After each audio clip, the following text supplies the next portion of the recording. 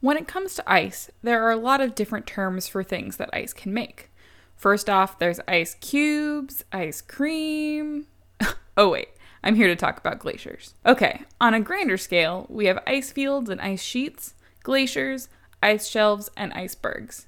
In this episode, I'll hack into the bits and bobs of all of these kinds of ice and have an awesome guest come on to talk about her experiences with a few of them. Hi, I'm Kate Harubi, and this is Go Forth in Science podcast, where we combine adventure and science into a tale that will hopefully make the next time you step outside even better.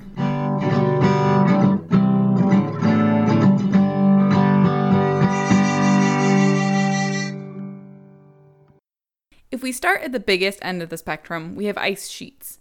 These are massive piles of ice that form on land where it's cold enough for ice to, well, not melt. Right now, there are ice sheets on Greenland and Antarctica, and they are responsible for the telltale white blobs over those land masses on all of our maps of the world. Next on the list, we have ice fields.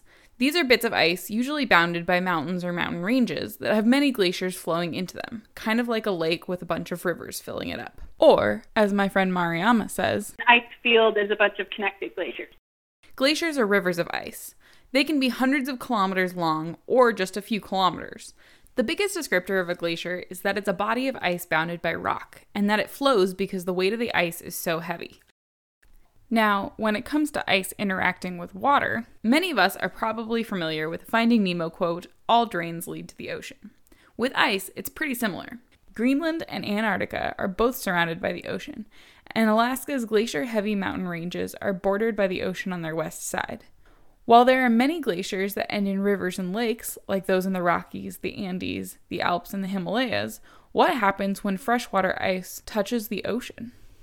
This is where ice shelves and icebergs come in. When a glacier reaches the ocean, it can actually keep flowing just over the dense salt water instead of rock. Perks of ice floating on top of water. When this happens, it's called an ice shelf. When big chunks of ice break off into the ocean, though, either from the end of a glacier or the end of an ice shelf, it becomes an iceberg and floats around in the ocean until it eventually melts. How long it takes an iceberg to melt is determined by the conditions of the ocean it's floating in. Is the ocean warm or cold, stagnant or fast-moving? And these ocean conditions also change the stability of ice shelves as well. You can imagine if an ice shelf has a bunch of warm water flowing under it, it's going to melt a heck of a lot faster than if it's sitting in a bunch of cold water.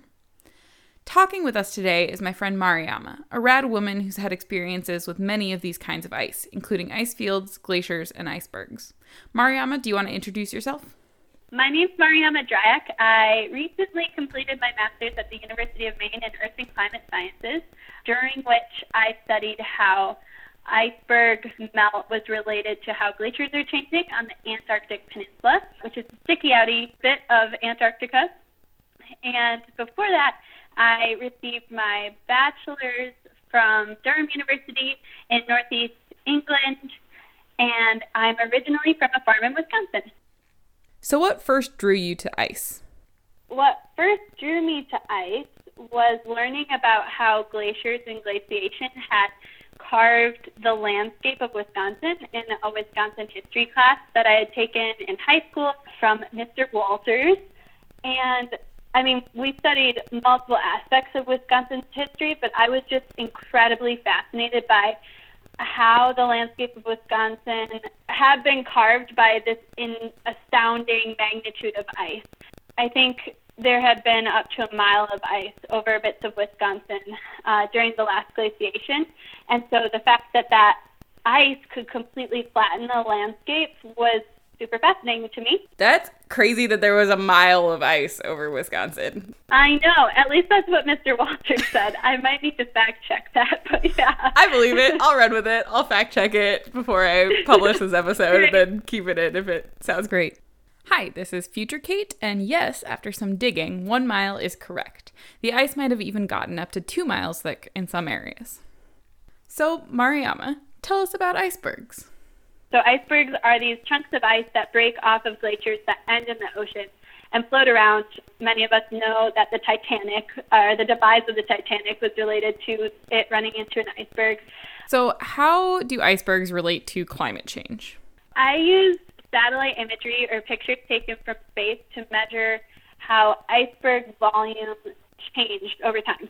The reason that this is relevant to climate change, or how icebergs can tell us about climate change, is because iceberg melt is reliant on ocean temperature and the velocity of the water around an iceberg, because the velocity of the water mixes up or creates turbulence around ice, which can lead to more melt. And so their change is entirely ocean driven. These icebergs are a great oceanographic tool for understanding what's happening there. And that means that measuring their change over time can tell us about potential changes in ocean conditions. And given that much of the Earth's radiation is absorbed by and has historically been absorbed by the ocean, as it warms, the pace at which icebergs melt tell us about that change. It is a much more affordable way of measuring change in really remote areas like around the Antarctic Peninsula, which is highly inaccessible in some areas and also really expensive to get to. And you get to do fun things like look at pictures of icebergs all day. All day. Yeah, it's true. I feel like I'm very competent now at looking at a picture and being able to pick out the same iceberg from one period to the next, and the specific glaciers I was studying as well. It's really magnificent. Are you any better at Where's Waldo now that you've spent 2 years doing this? I honestly can't say that I have played Where's Waldo post master's thesis work, so I'll have to check that out. Cool. So, aside from icebergs, last summer you took a crazy awesome job, which was to trek around the Juneau ice field in Alaska with a bunch of students working on science projects. What was going through your head when you said yes to that job? That's a big question. Yeah, so I was asked to be field staff for the Juneau Ice Field Research Program, and I think a lot led up to that, to being able to say yes. So when I was asked if I would take the position, a million things all at once came into my head. Firstly, I felt like my entire body was like shaking its head yes in like wanting to do the position, but my brain was logically telling me that I couldn't accept the position until I had asked my advisor and gotten approval, because I had intended on continuing research related to my master's over the summer. But I guess next my brain automatically went into planning mode, as it sometimes does, in regards to how I could reorganize my commitments to be able to make it happen.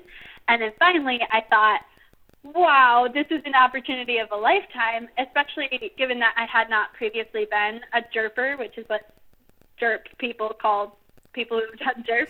Great name. I thought I can't turn it down, so somehow I'll have to make it work, and I 100% want to go. What was your favorite memory from the summer?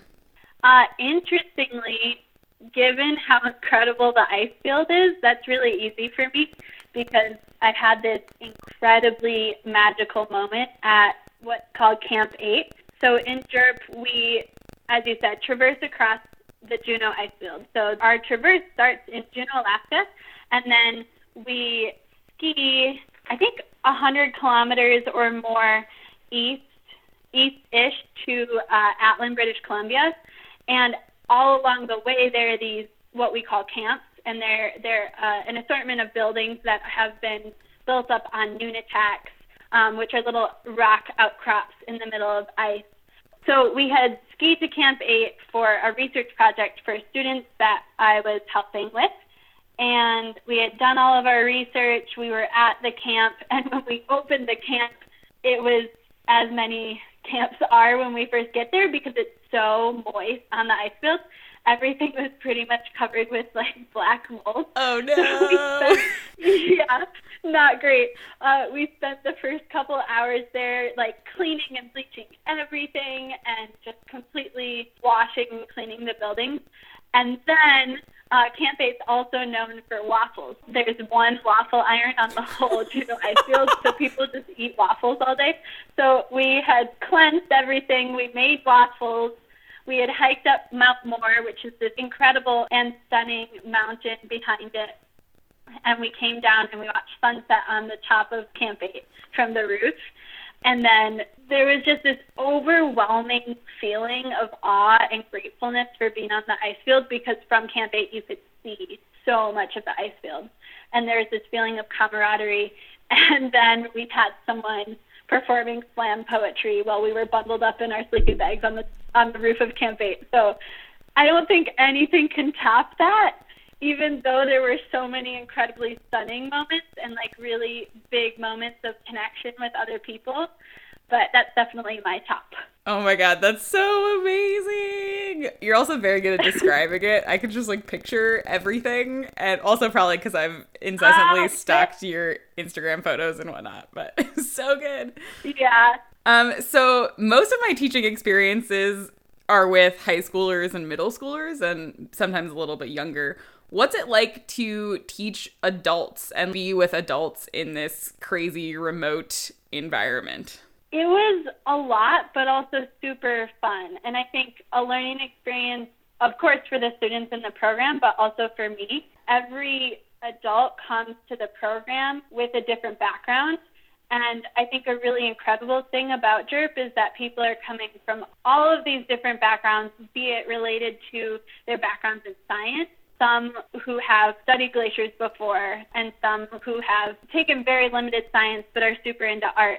Dealing with the varied past experiences of people and the experiences people bring with to the ice field was definitely a balancing act, because you want everyone to be engaged. And so I think the way I tried to address that was to help guide people with more experience in something, to help teach the people who maybe didn't, and to just emphasize constantly, and I hope it was effective, to emphasize that we all are here to contribute different things. We're all coming from different backgrounds, and so having patience with everyone is super important, because ultimately in an experience like this, everyone's problems or everyone's struggles or everyone's experience is relevant to everyone else, because you're living with the same people for 2 months. And in terms of being a field staff member, as that experience, it was interesting because we are at all times accountable for managing risk in regards to glacier travel and safety, teaching those safety techniques, so rope management and crevasse rescue.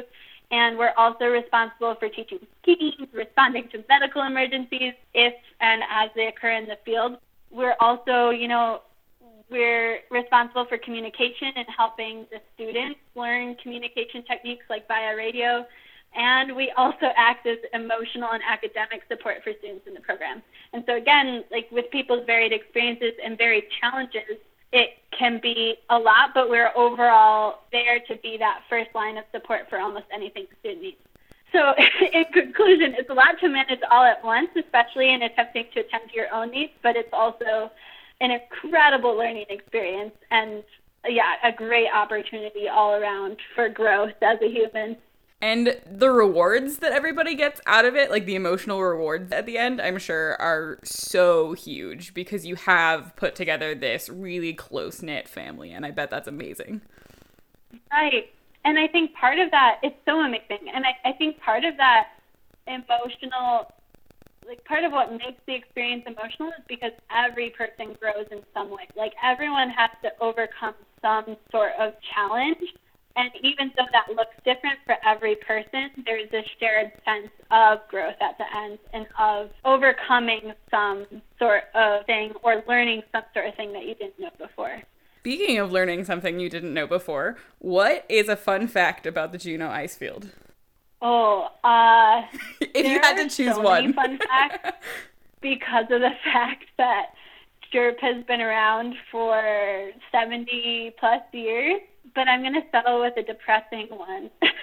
That is fine. Because this summer, especially as field staff when we're managing safety, was kind of a scary one, because this summer, the ice field experienced the highest rate of melt to occur in the past 70 plus years of the ice field in 2019. And so that meant, the program started a week-ish earlier, but we also had to move on 2 weeks earlier from where we were, because there were some locations at Camp 10 where the snow was melting so fast that crevasses were opening up, and it was just really hazardous.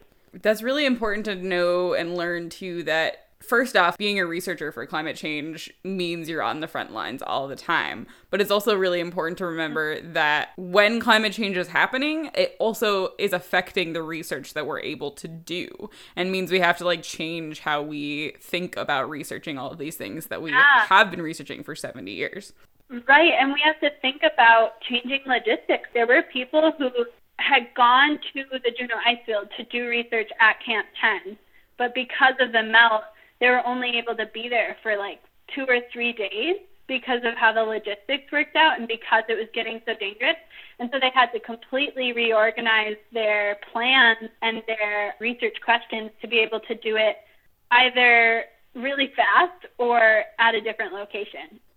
Which then I guess goes back to using satellite imagery for doing research becomes that much more useful because we don't have to have people on the ground. Yeah, yes, that's so true. I know you're kind of switching directions in your life right now, but if you could study anything else about ice, what would your next big question be? Ooh, I still have lots of big questions. Approximately 2 billion people across the world are reliant on glaciers as a water resource, and with them diminishing, that has serious consequences for humans and how they've shaped their lives around the water resources coming from glaciers. So my questions relevant to a specific spot, and recently I've been interested in Patagonia, or in South America, Patagonian glaciers, would be how are water resources from glaciers changing? How are people reliant on them being affected? And that might be in terms of drinking water, that might be in terms of their livelihoods and their subsistence on resources that are affected by glacial discharge. And what will that look like in the future? Like, what will this relationship between people and the water resources from glaciers look like in the future? And finally, how can we mitigate associated risks related to water shortages as associated with glacier mass loss?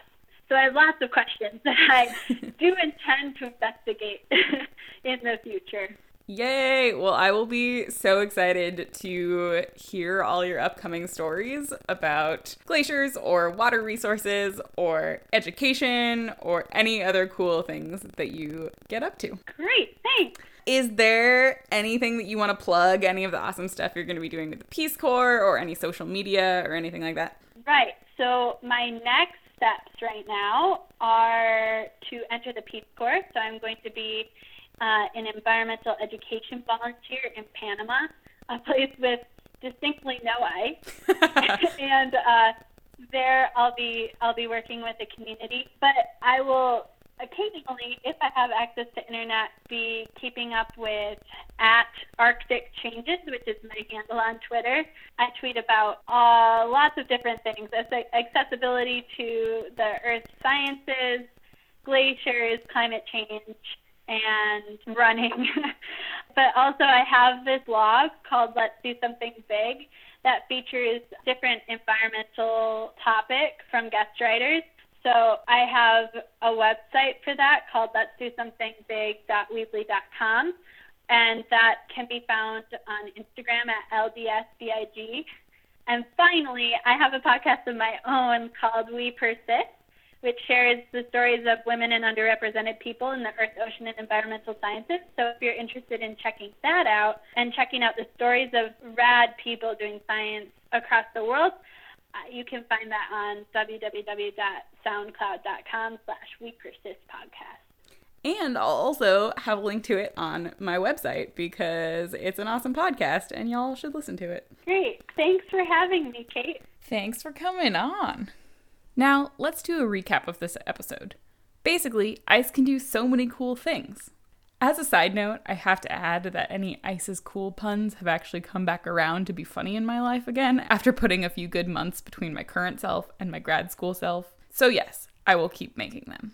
But back to the narrative. Ice is behaving in different ways all over the world.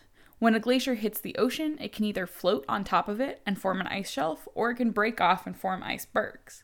And pictures of these icebergs melting can actually be used to map how oceans are warming due to climate change. This is especially useful, 1, because oceans soak up heat from the sun and so are warming fast, and 2, because a lot of the places icebergs exist are hard to get to, so being able to study these extreme environments from satellite pictures cuts down on costs and risks for the scientists needing to go there. On land, ice can cover a landscape to form an ice sheet. Those of us in the 21st century are familiar with the ice sheets on Greenland and Antarctica, but if we had lived 20,000 years ago, we would have seen one that existed over a lot of North America, including Wisconsin. When that ice withdrew to the north, it left behind the landscape that we currently know and love. Glaciers can also come together to form ice fields, and one of these, the Juneau Ice Field in Alaska and British Columbia, has had scientists continuously studying it for over 70 years through the Juneau Ice Field Research Program, or JERP. Sadly, though, the ice is melting faster than it has in the past decades, and so some aspects of this program will likely change in the future and alter how scientists are able to collect their data.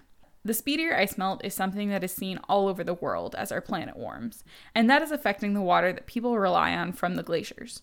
So not only will researchers have to adapt their livelihoods, but people living around the glaciers will as well.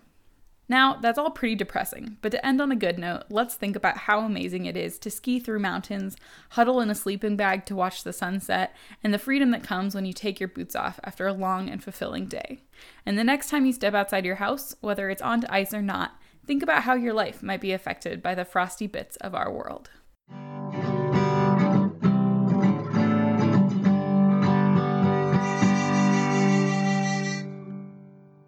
For the info in this episode, I would like to thank the professors in the School of Earth and Climate Science at the University of Maine, the Juneau Icefield Research Program, and the Wisconsin Department of Transportation for having useful documents about Wisconsin's glacial history. Links to JERP and the Wisconsin DOT will be on my website. Thanks for tuning in!